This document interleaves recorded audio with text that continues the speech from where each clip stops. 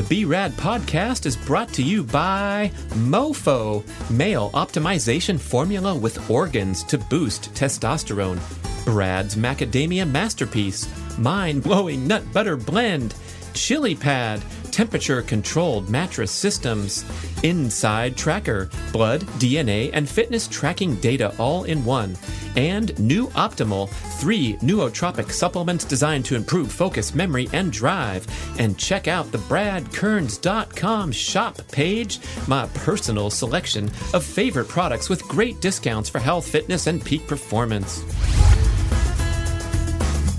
You know, not everybody really is able to fast in this productive way, right? You have to be a good fat burner to begin with. I maxed out on pull-ups and was able to do 23, which I have not been able to do 23 pull-ups since college probably. So that whole experiment really made me a believer on the micro-workouts and how effective they can be.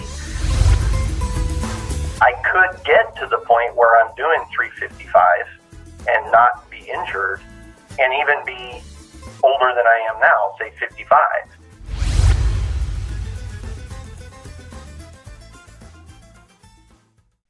It's a masterpiece. It's a masterpiece. Hey, this is going to be one of my favorite commercials because I get to introduce you to the delicious, nutritious, life-changing Brad's Macadamia Masterpiece. This is a mind-blowing nut butter blend that will soon ascend to your number one go-to snack, treat, or accoutrement for anything from dark chocolate, a cucumber celery smear, or mixed in with yogurt, oatmeal cheesecake, or with a spoon right into your mouth, heading south. Let me tell you what I created in my kitchen through whirlwind experimentation and extreme sampling to my VIP product testing crew across the nation, so far with 100% approval.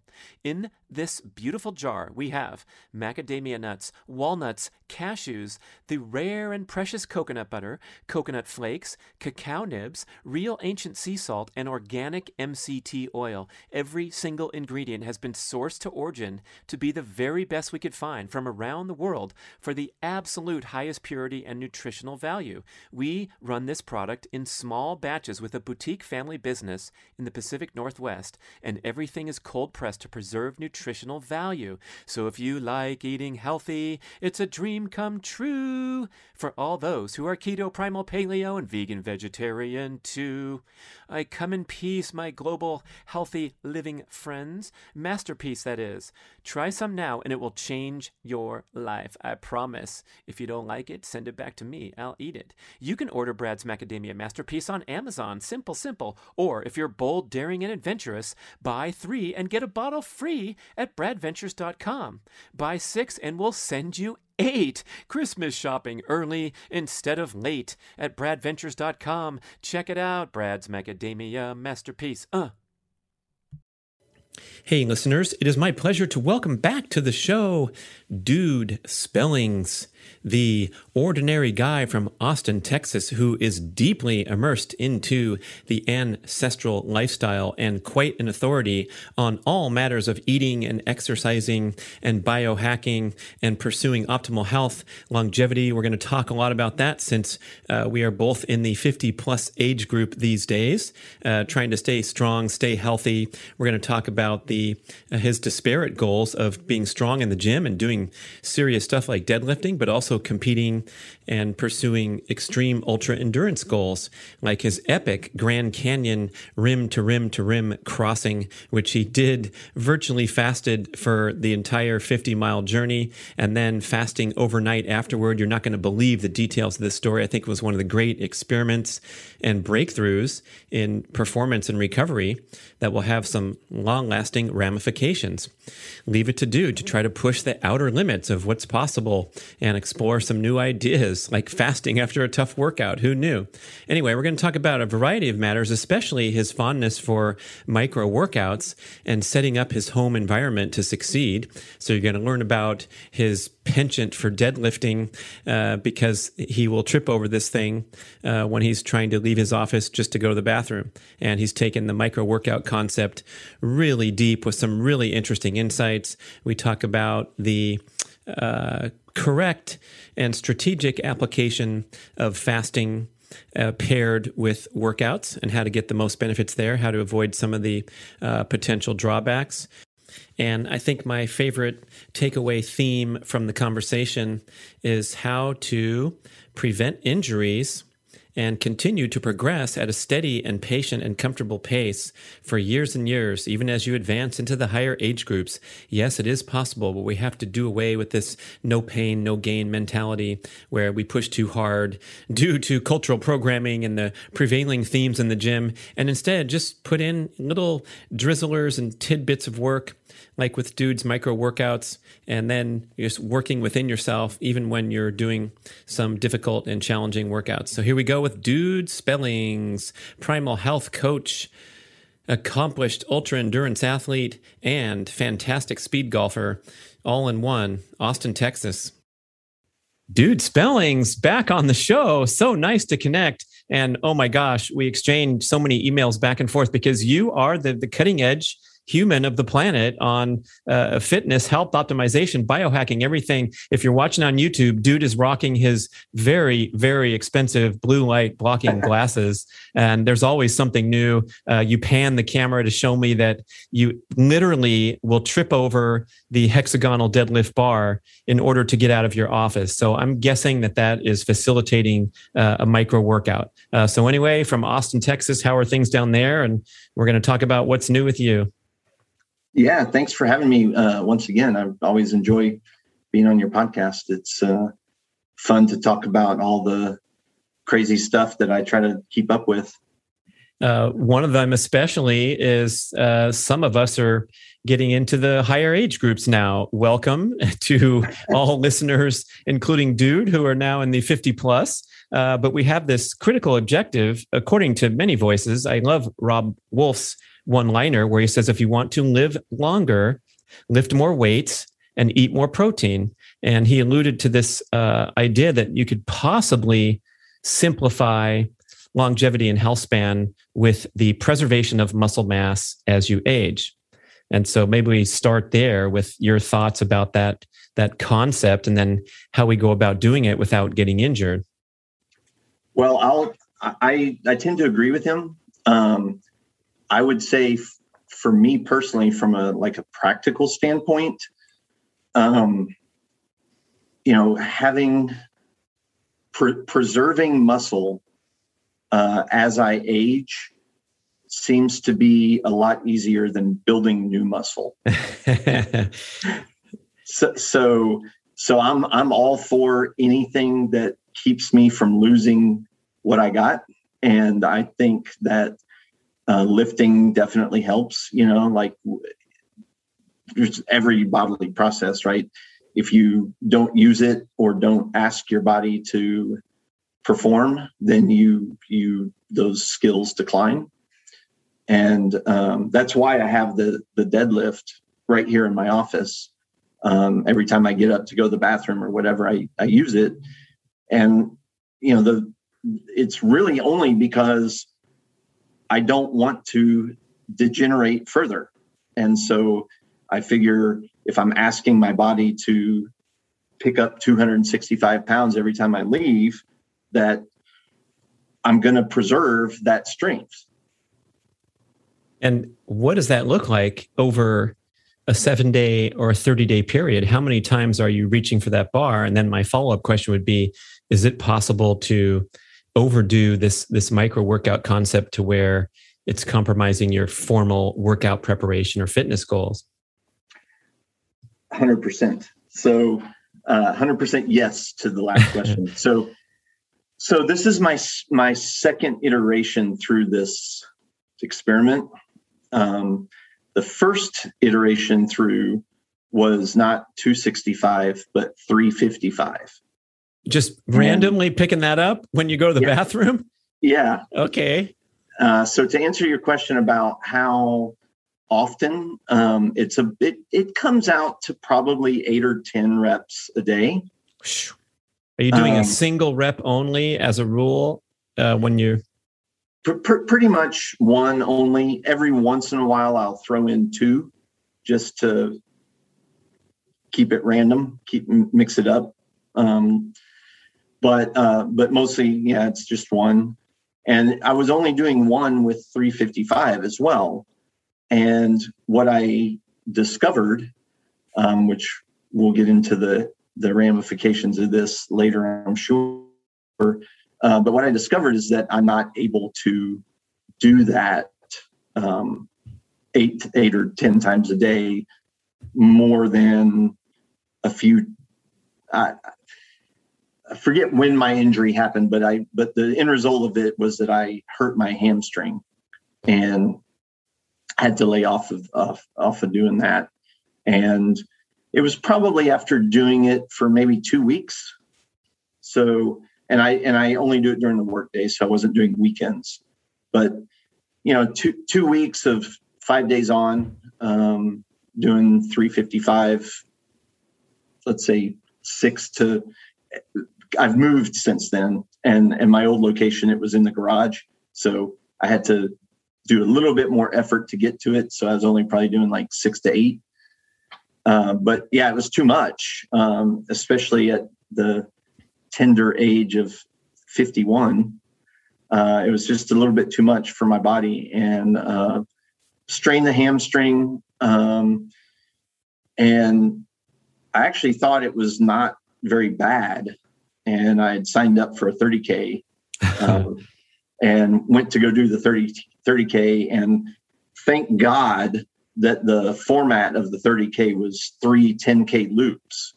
And after 20K, I was like, man, this hamstring's hurting way too much. I need to stop and take care of myself. So I quit doing it. So I think, there is a sweet spot, and I think it's really easy to overdo it on deadlift, especially if you're in the older age brackets. But I've been nursing myself back. I cut way back on the weight. The hamstring isn't bothering me as much anymore. I can still feel it when if I bend over and touch my toes. I still feel like there's an extra stretch on the left side, which is the hamstring is hurt.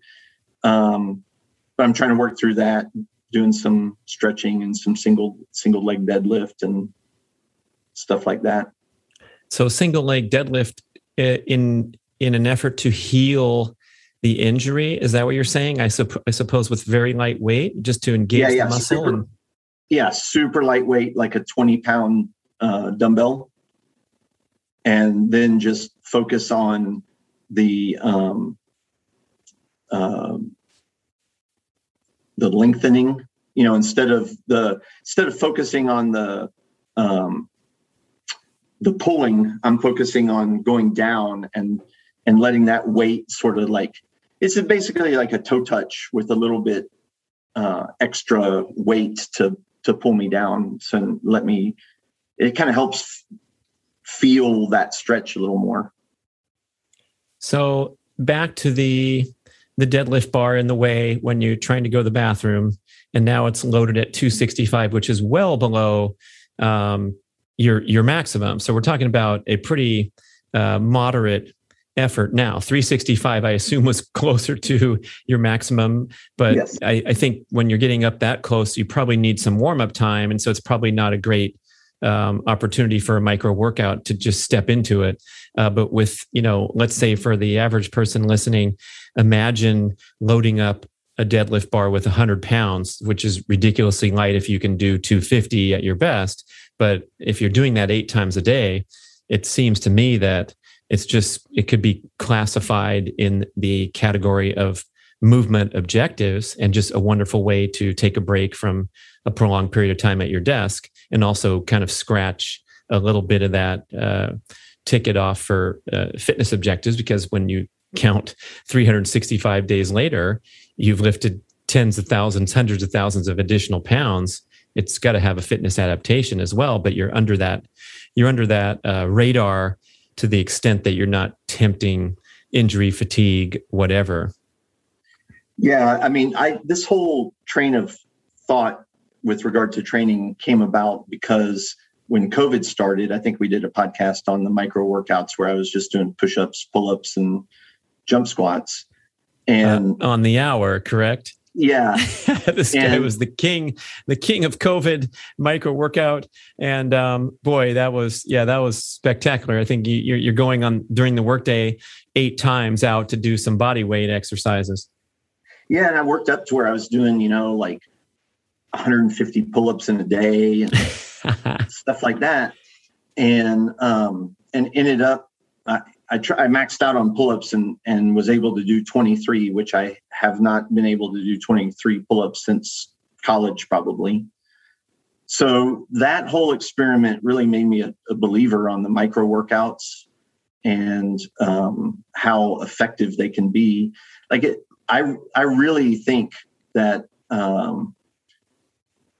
in order to stimulate growth, especially if you're starting at when you first start working out, everybody knows, for beginners, you make those gains super quick. And if that's where you're starting at, I don't think you need to max out reps and weights and stuff. I think you can get very significant gains just, staying well within the range of safety and, doing body weight stuff and, maybe 50% of your max at 50% of the max reps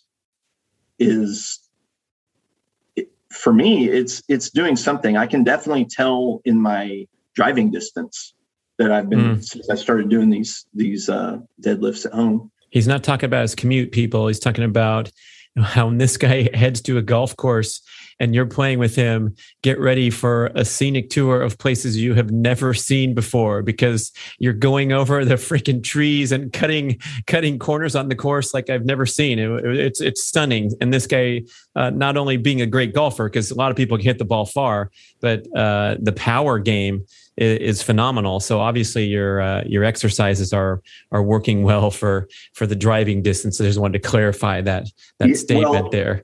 So I didn't really notice this until the USA Speed Golf Championships in Springfield last month. And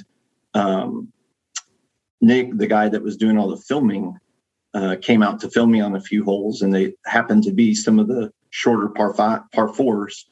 And he actually said that my drives were the longest that they'd seen all day. And since I'm slow with my hamstring injury, I was one of the last people. And he's noticed that, I was hitting it pretty far. And that was really the first time I noticed the effect of doing, 8 to 10 submaximal deadlifts every day.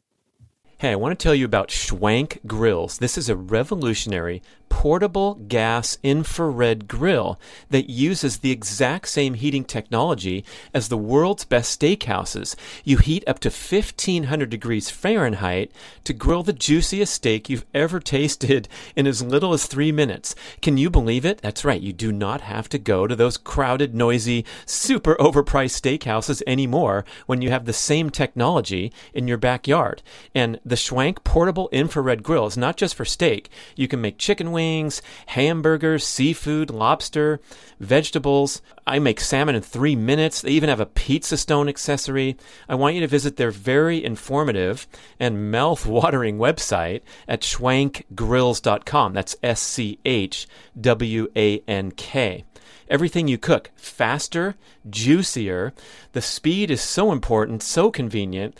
There's a drip tray on the bottom, so you let the juices drip down. I love the bison burger, the venison burgers. That's my game. And then you can add a mixture of butter, spices, whatever you want, into the tray. Pour it back onto your meat or your salmon for a huge improvement in flavor. Are you getting hungry? I am. Let's go to schwankgrills.com, SCHWANK grills.com, and up your home cooking game. This is a one-of-a-kind grill. I have a great discount code for you. Of course, it's BRAD150 to save $150 off your purchase of a Schwank grill. Well, I'm also reflecting a lot on this lately, noticing the difference between being in the older age groups and feeling these aches and pains and minor injuries linger on for way too long. And also my extreme enthusiasm for things like high jumping and sprinting getting me into trouble because I'm so excited when I go out there. As we know, if we put our brains to work, when we're out there with the stress hormones flowing through the bloodstream, the inflammation is occurring in the muscles, which is desirable to allow us to perform, but you're not really experiencing these twinges and aches and pains until 12 hours, 24 hours later. And so I put myself into a hole because I want to do a few more full-length high jump approaches to perfect my technique. And then there goes the right calf the next morning or the left hamstring or whatever. And it occurs to me, especially the older age groups, but let's look at the Olympic athletes as well. It seems as though a true elite athlete is performing well within their capability at every workout. Even if you look on YouTube and watch Gabby Thomas in Austin shredding the track and becoming the second fastest 200-meter runner of all time or third fastest, the workouts are tough, but these athletes are so conditioned that they're not collapsing on the side of the track or going home for a 3-hour nap and 2 jars of peanut butter. It's just that day-to-day work that's within their capability is how you become an Olympian level athlete or someone who's doing it the right way, which all I want to do is avoid injury, but also, perform really well. And maybe we need to rethink some of these notions about the killer workout on Friday mornings at the CrossFit box that really puts you under the table as completely unnecessary and very risky.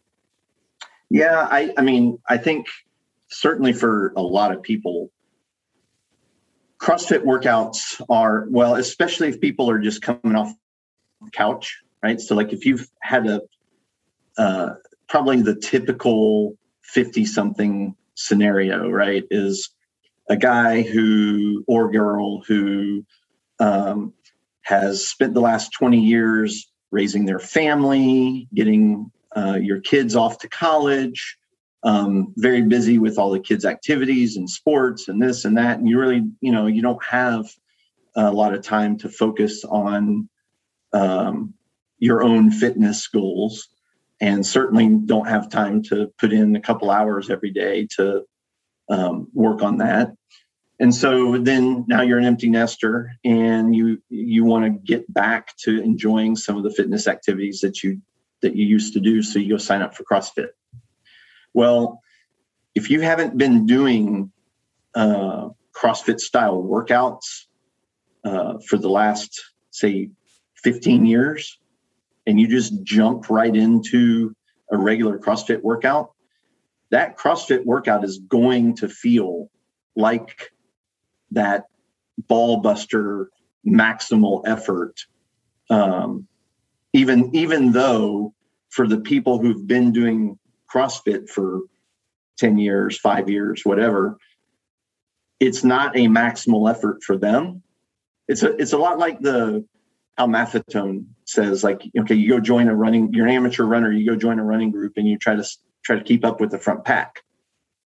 That's a losing strategy and a strategy to get hurt. So, if you're in our age group and you're getting back into it, you can't just jump right in at that high intensity level.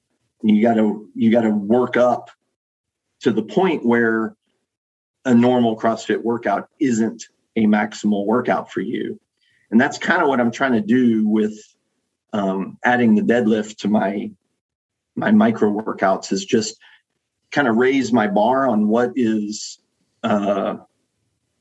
submaximal, right? So that right, yeah. All of a sudden, it went from pretty tough to nothing because you're adapting. Yeah, love it. Yeah, and so now at age 51, instead, like when I was 31, I might have approached weightlifting goal with like, okay, I'm starting my squat at Right now my squat is 245 max, and I want to get a goal up to 315, and I should be able to do that within 8 weeks. Well, at age 51, it's a lot slower. And kind of what I'm figuring out is like a really good way to move the needle and keep it safe is to do these submaximal workouts, so that, right now I'm doing 255 10 times a day. I've been doing that for, I moved here in June, so I've been doing it for 3 months. And I could probably now maybe even add 10 or 20 pounds and still keep it, really submaximal. But you look at that over the course of several years, right? I could get to the point where I'm doing 355 and not be injured, and even be older than I am now, say 55. But it's not an 8-week progression like it was when I'm 31.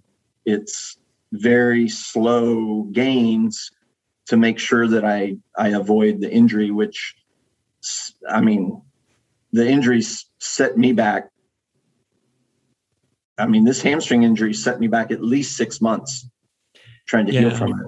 That's the critical takeaway here, is that, you mess around, you get injured, and it negates your progress to an extreme amount, such that doing anything you possibly can to avoid the injury is going to pay off more than pushing it a little in the name of, I just want to break through and get on the podium in my next race, so I have to push myself harder. So I'm really appreciating that injury prevention would, be like number one on your fitness objective list if you were sensible about it. At our age, I think, it is for me, because the injuries just take so much time out of progress. Like they set you back. They don't, it's tough. And it's, I think, if you extrapolate that into everything you do in daily life, and you have to help your neighbor move out this weekend and lift the couch and roll the refrigerator into place and all these things, your injury risk for doing everyday things is so dramatically increased unless you have that fitness base. So not only are you working out to prevent injuries while working out, but it's also for the rest of your life, especially the example of falling being the number one cause of injury and death in Americans over age 65. Consequences related to falling is the number one way that we see our demise. And so doing everything you can in the fitness realm to skate through everyday life is also a beautiful goal. Yeah, for sure. And, on that note of falling, I'm sure most of the time, the way that the falls end up leading to either permanent debilitation or death is from a bone break, right? And a lot of times the bone break, it's a compound thing, like a lot of stuff in biology, right? It's like never one thing. So, when you're, this past February, Austin had crazy winter weather. It snowed here like a winter wonderland. I've lived here my whole life, never seen anything like it. And my girlfriend happened to be driving over my house just right at the time when all this was blowing in. And I walked out to the street to greet her, and I stepped off of the curb onto the street. And I slipped like, the comedy skit with the guy slipping on the banana peel, just landed right on my butt. And it hurt pretty good. If I had been maybe in my 70s, I could have broken something doing that. But because my bone density is strong enough, I didn't suffer any bone breaks. But the point is that it's not just the fall, it's also the strength of your bone density and your ligaments and your connective tissue and all the other stuff that gets traumatized in the fall. And lifting heavy weights increases bone density as well. So, it's not just, I'm not just doing it to maintain strength and to increase strength and for my driving distance, right? I'm also doing it because I know that the stress of picking up 265 pounds every day is strengthening my joints and my ligaments and my discs and my back and my grip even. And, there's exercise doesn't only make you stronger, right? It makes you metabolically more fit. Right. Yeah. You're improving your insulin sensitivity. You're doing all kinds of things just by lugging that weight. Now, you're doing generally 1 rep, and I'm sure you could do 5, no problem, and nothing taxing. But tell us about that choice to make it such an easy thing and I guess more repeatable throughout the day without a second thought.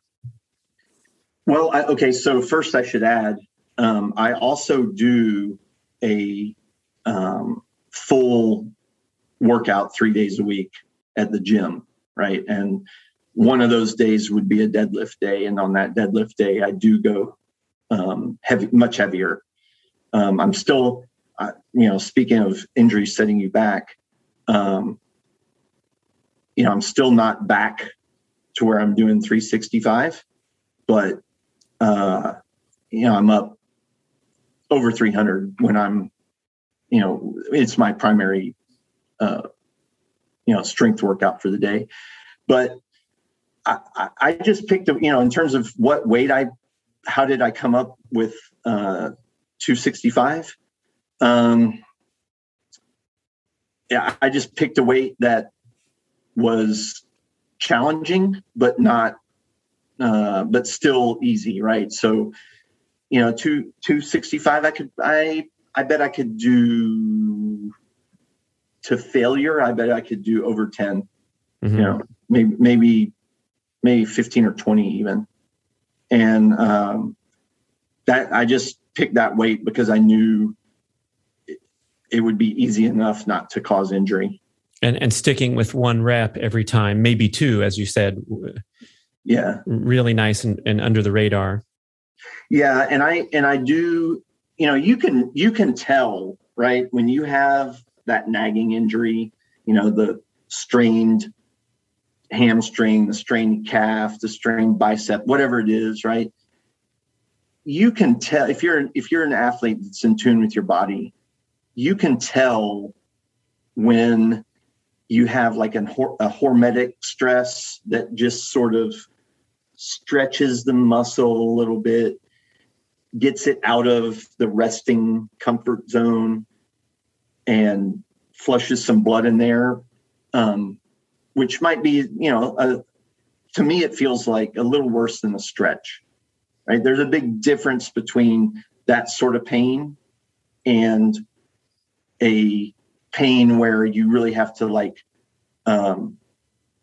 bite your lip to finish the rep, right? Like I'm not going for that. Let's talk about nootropics. These are supplements designed to improve cognitive function, memory, and creativity. And I'm taking 3 products from a company called Nu Optimal, NU Optimal. The products are MetaFocus, which promotes flow state and improves processing speed and mental clarity. It contains ingredients like phenylalanine, B12, ginkgo biloba.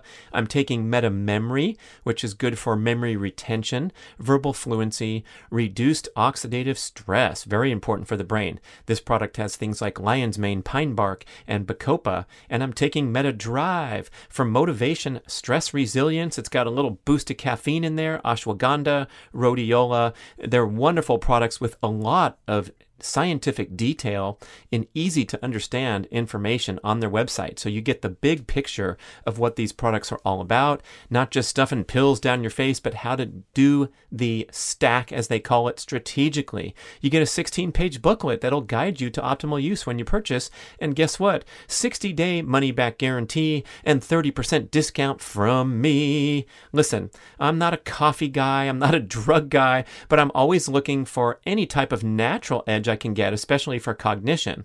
So, guess what? Let's avoid that sugary junk food. Let's get enough sleep, take a power nap when you need one, and consider trying some nootropics to see if you get a natural brain boost. So go visit newoptimal.com, NUOPTIMAL, and enter the code BRAD30 to get 30% discount when you try it. Newoptimal.com for way more details. Love it. Just keeping it chill, keeping active. And then when you do step into the gym, you have all that going for you because you're not coming in from 2 days of sitting in an airplane or doing absolutely nothing and then trying to pull a bunch of weight, which I would think would increase your injury risk. Now, you're in there 3 days a week working hard in the gym.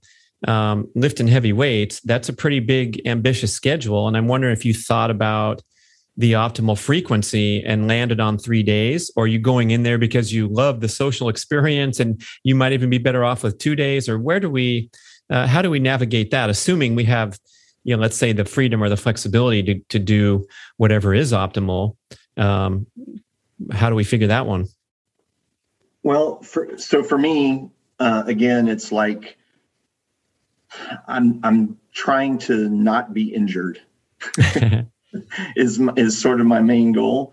And so even in those workouts, I'm keeping it pretty below maximal effort. And then very occasionally, like, I don't know, maybe once every 6 weeks or something like that, I'll go, I'm feeling pretty good today. I'm going to throw an extra 20 pounds on my bench press and see how many reps I can do. Right. And then I'm also writing down all the weights that I'm using and trying to go up by 2.5 pounds or 5 pounds or whatever every, when I was in my 20s and 30s, I would, if I didn't go up 2.5 pounds every week or 2 weeks, I'd think I was a big loser, but now I'm just like,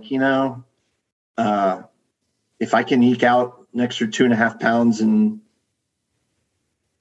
a month, 6 weeks, like I'm not, I'm only here to, like I said at the beginning, preserve my strength as I enter second half of life. I'm not trying to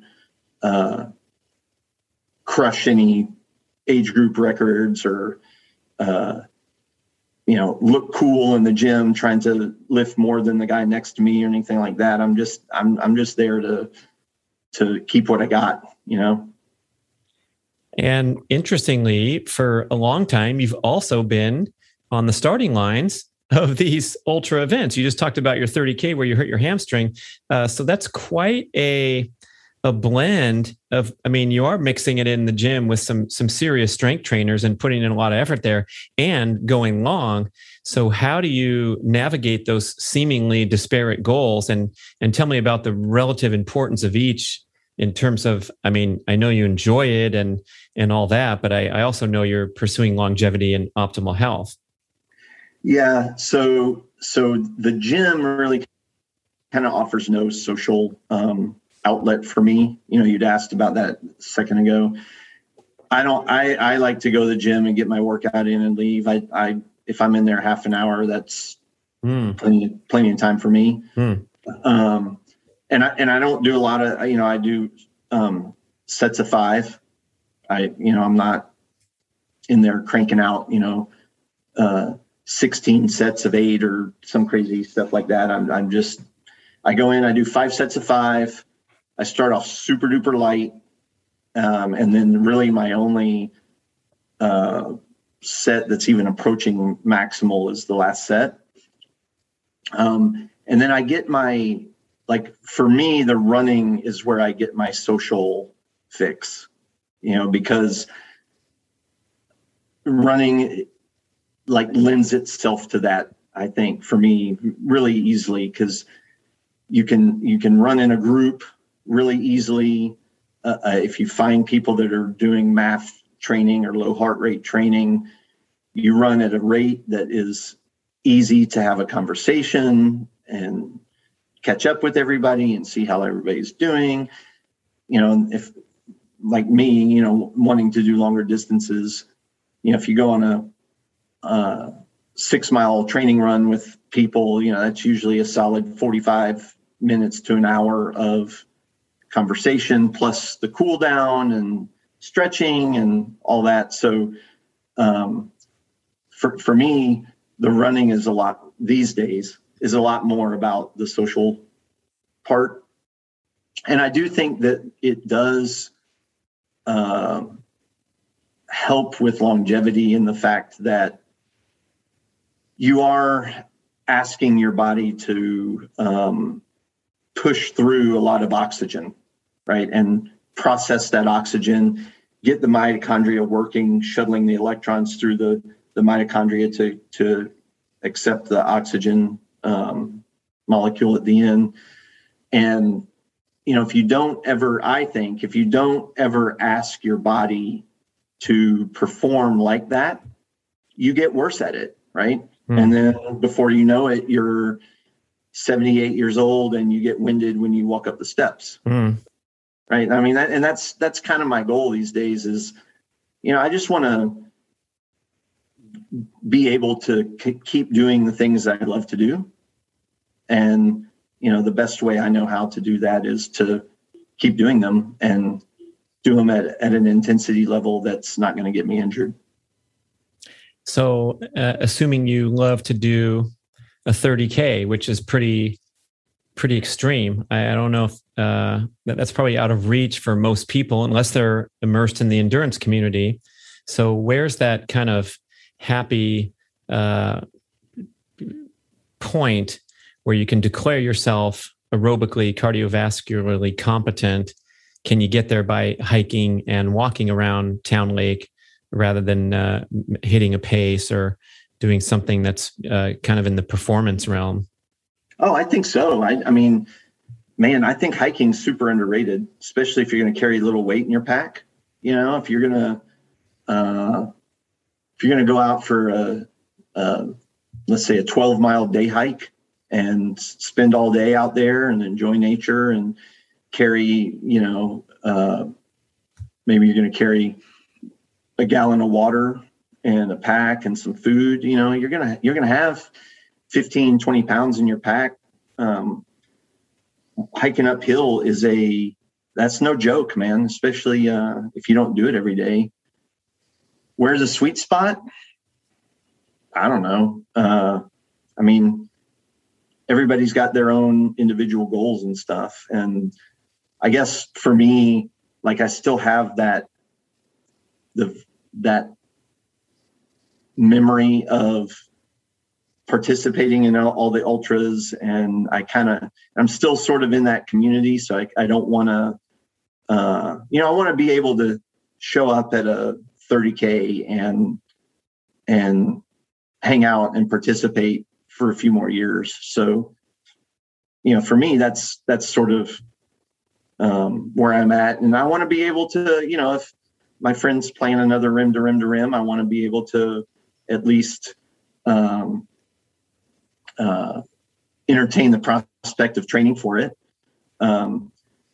So, those are some of my concerns. I would say if people don't have such goals, hiking and walking walking is super underrated. There's all kinds of studies that show that just even a 15-minute walk after dinner regulates blood sugar.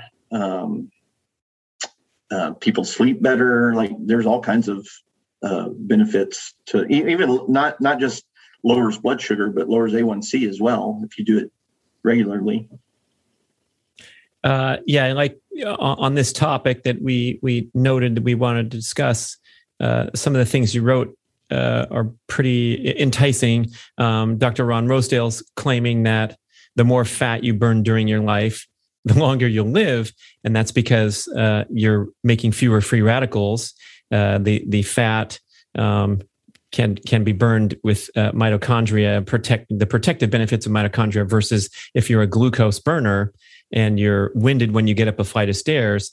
That sensation of being winded also implies that you've switched over to glucose burning, and your conditioning is so poor that now you've turned into a carbohydrate dependent human, because you can't even get through the bare bones of daily living, getting out of the parking lot and entering the store without kicking into glucose burning. So the better you get at burning fat, and we know that there's two channels here. One of them is through exercise, and one of them is through proper dietary choices. But it's clear that we need both to excel, rather than just eating cleanly and then getting winded going up a flight of stairs.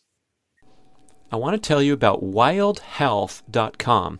They're an online provider of comprehensive precision medicine and health consultation services. They offer DNA analysis, custom lab panels, extensive medical intake form with family history and lifestyle preferences, and regular online visits with a board-certified precision medicine physician and a health coach whom you can message anytime through their convenient app. Wild Health evaluates your data to determine what you need for nutrition, exercise, sleep, and supplements, and you can experiment, consult, and retest to get everything dialed in. You'll get a cutting-edge epigenetic test of DNA methylation to calculate your all-important biological age and have fun lowering your age over time instead of following the mainstream path to accelerated aging. It's time to strive for awesome instead of just normal. Did you realize that only 6.8% of Americans are deemed metabolically healthy and only 2% are declared optimal? That's disgraceful, but you can turn things around quickly. Please visit wildhealth.com and you will see that this is the absolute gold standard of personalized medicine, and it's available to you right now. Telemedicine available anywhere in the USA. Wild Health is generously extending BRAD podcast listeners 20% off the cost of membership. Just visit wildhealth.com/Brad or use the code BRAD20 at checkout to get 20% off and start taking control of your health today at wildhealth.com/Brad.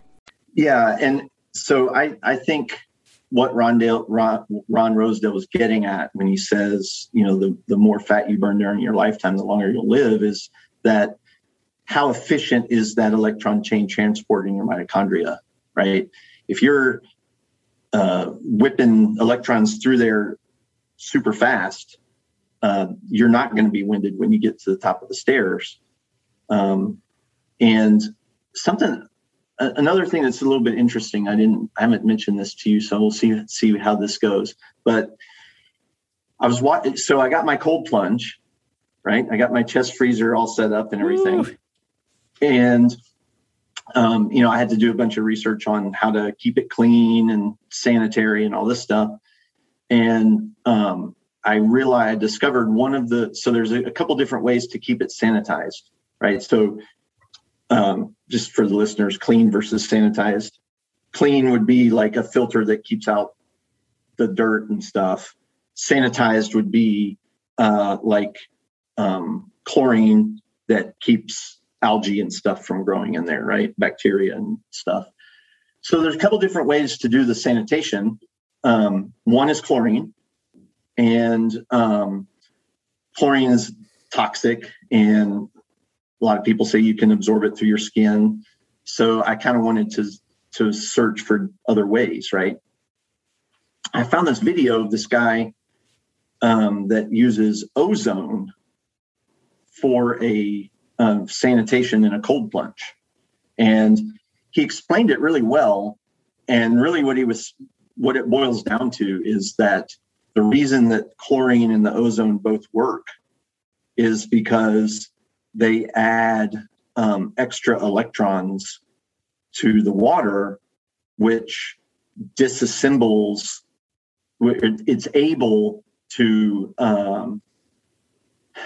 I guess disassemble is the right word, but it's basically the charge is strong enough that it disables the cell membrane on bacteria, and he said even can do to viruses.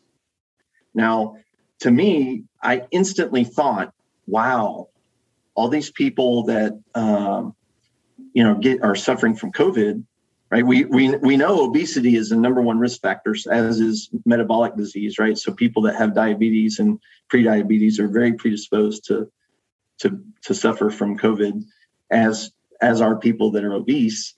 And that made me think of this concept that Ron Rosedale's talking about, where the more fat that you burn, the more electrons that you're shuttling through.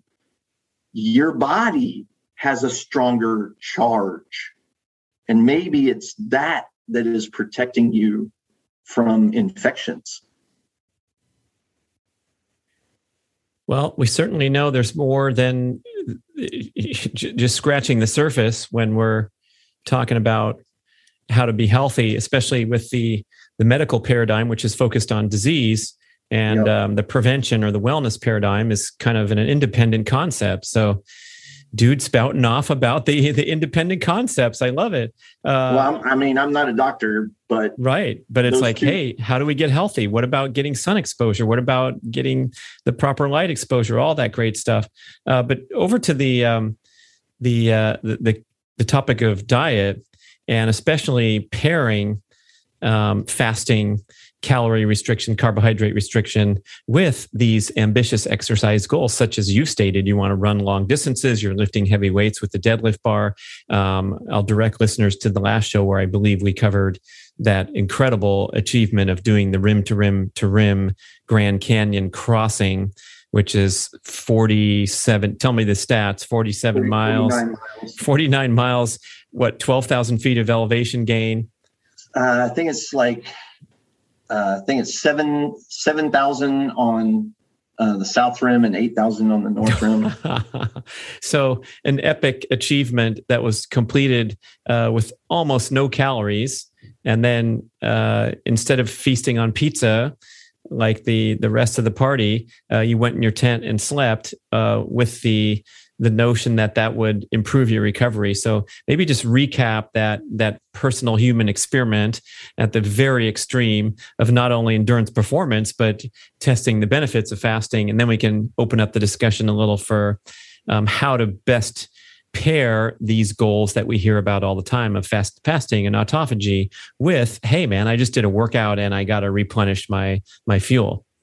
Yeah. So I guess I would start the conversation with a story that happened to me long before I met you and long before I got into this sort of thinking.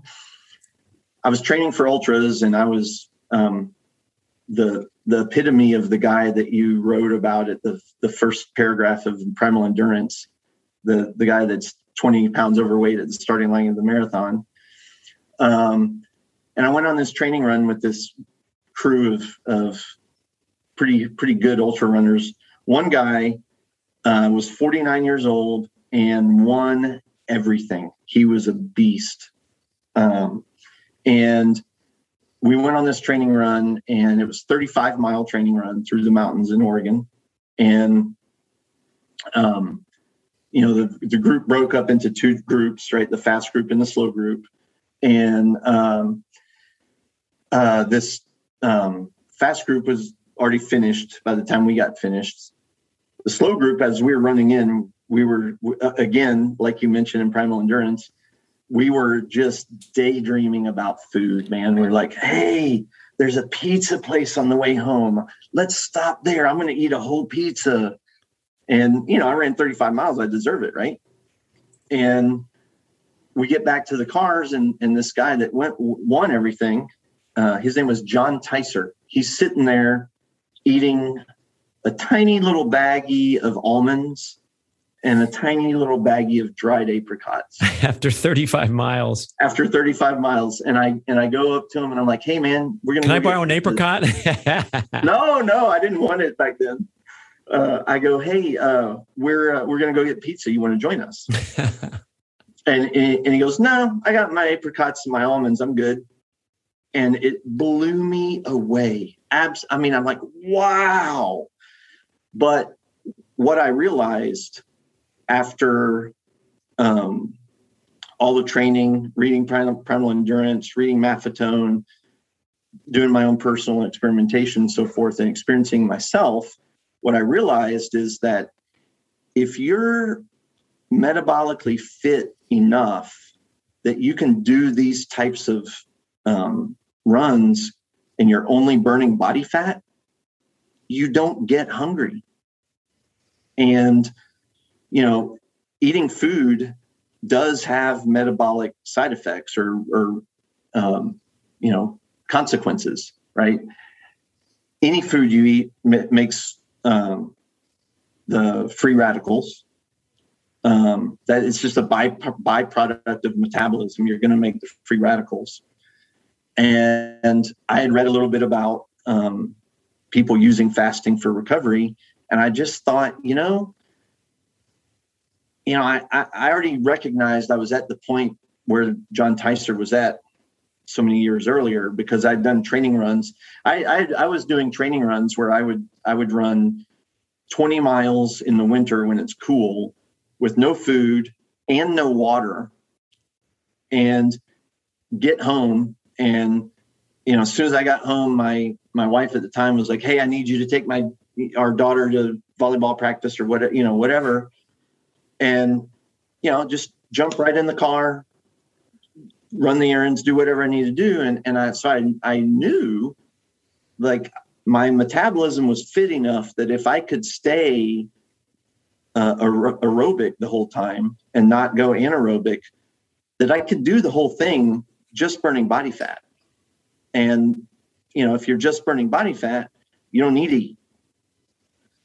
Now, the one thing I did realize, though, is that probably what I would run out of was micronutrients, right? Because you are using other nutrients that aren't calories, right? I figured I would need electrolytes, which I did. And I threw in some beef liver just because it covers all the bases, right? And so I got our buddies over at Ancestral Supplements to give me some beef liver, and I did the run with electrolytes and beef liver. Now, I did go anaerobic going up the North Rim, which was not a problem at that time. But what it meant is that I depleted all my glycogen, so that when I got to the South Rim, running downhill, running back, turning around and running back downhill, the north end was not a problem. I could stay aerobic there. But then once I needed to run up the South Rim, I realized I was going to need food. And that's after 38 miles, I ate food. But then when I got back, I just, I wasn't that hungry. And I just decided that I was going to put this theory to the test and see if it would help recovery to finish off with the fast. And it I did. It was 13 years between my rim to rims. So it's 13 years younger the first time I did it, and I was a lot more sore. Of course, I did that entire effort, like eating a gel every half hour and slamming. I can't remember what I ate when I got back from there, but I know I ate a bunch. They have an ice cream shop, I believe, on the South Rim. Yeah, well, it wasn't waffle open. Cones, whatever's in sight. So, yeah, I did eat whatever was in sight, but the ice cream wasn't open at like 10 o'clock at night when I finished. So the experiment was inspired by the idea that if you continued to fast after the extreme effort, where you burned almost entirely fat, you're laying in the tent and your processes of cell repair, inflammation, immune function are all heightened because you're in a fasted state. Of course, you're going to have to eat at some point, but it seemed like that's why I thought it was such a breakthrough experiment, was like, this is the time when we really, really need to recover and control inflammation and control free radical production, because of course you've made a bunch of free radicals trudging up the canyon wall, but we don't need more with the pizza and the ice cream. Right. Yeah. And, I didn't really, I guess I didn't really appreciate what I was attempting. It just sounded like something cool to do. But yeah, I mean, I would highly recommend it. And in terms of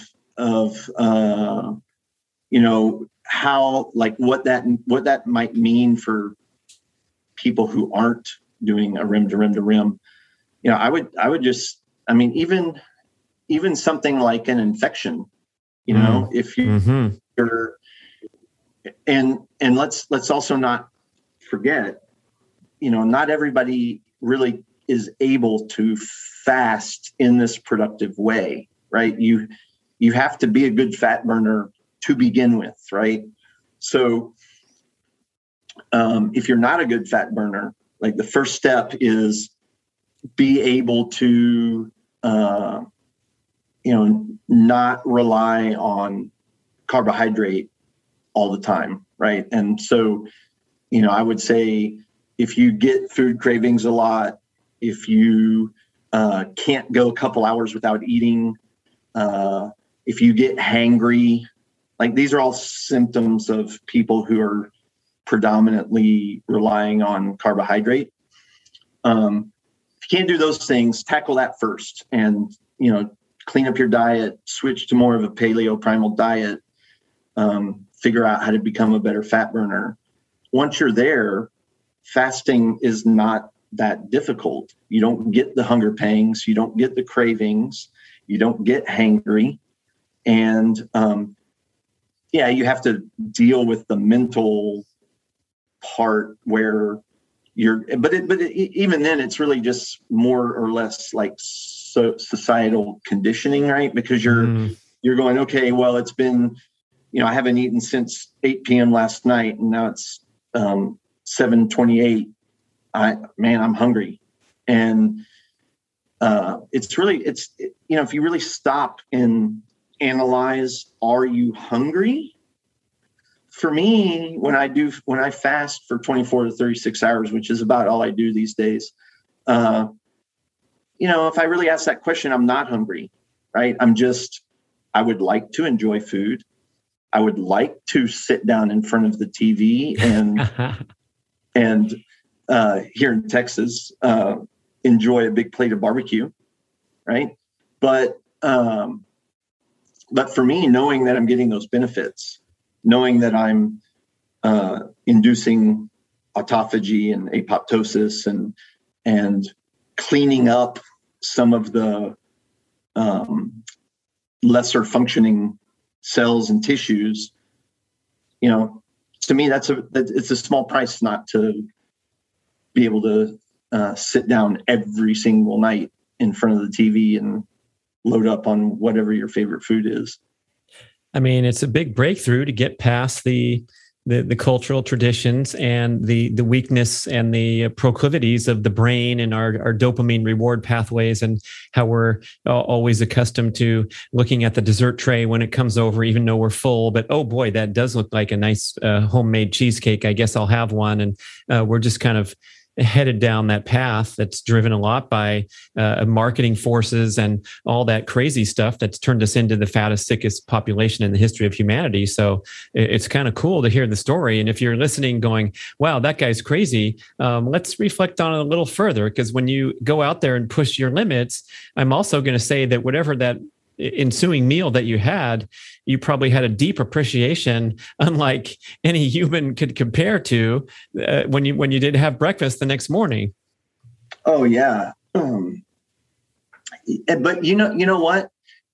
You would think that after an additional, let's say, 12 hours of fasting after finishing that run, that I would wake up and just want to eat all the food in the cafe, right? But that wasn't the case, because if you're a really efficient fat burner and you've been burning body fat, and you have a good night's sleep, and you remember from the faster study, when those guys came in the next day, the fat adapted group had better glycogen replacement than the carb adapted group. So, after a good night's sleep, you wake up, you're not ravenous, you're not hungry, right? Your body, your gluconeogenesis, your body's taken care of, restoring the glycogen. But yeah, when I woke up, it was more of the feeling that it was a reward than it was necessity. Yeah. And guess what? If you wake up and you are ravenous from making a lengthy fasting attempt and pairing a workout, then you've hit your limit and it's time to go eat. Yeah. Definitely don't ignore the hunger pangs. Like, if your goal is 36 hours and you only make it to 30, it's okay. It's okay, man. Like it's like talking to the ultra runners, and they dropped out of Western State at mile 78, and they're so disappointed and distressed about it. I'm like, you ran 78 miles? That's incredible. Well, I guess it is. It's kind of far, but it's like, come on, put the proper perspective here. Before we go, I just want to finish this thread up with the question of, instead of the extreme endurance performance, if you're doing something that's highly glycolytic, so it's intense, it's burning up a lot of sugar, glycogen's coming out of the muscle storage, you're burning it up in an hour-long race or extreme CrossFit workout, where would fasting fit in after a workout like that? Would there be different decision-making parameters? So for me, the CrossFit workouts I feel are pretty glycolytic, right? I mean, if you're doing a workout where you're, doing a 400-meter sprint followed by a set of squats followed by as many pull-ups as you can do, and you're doing that, in, let's say, 4 rounds of that, right? That my heart rate's pegged when I'm doing that. And I pretty much exclusively do that in a fasted state. Mm-hmm. Like, I don't eat before I go to the CrossFit workout. Now, in terms of what I eat afterwards, my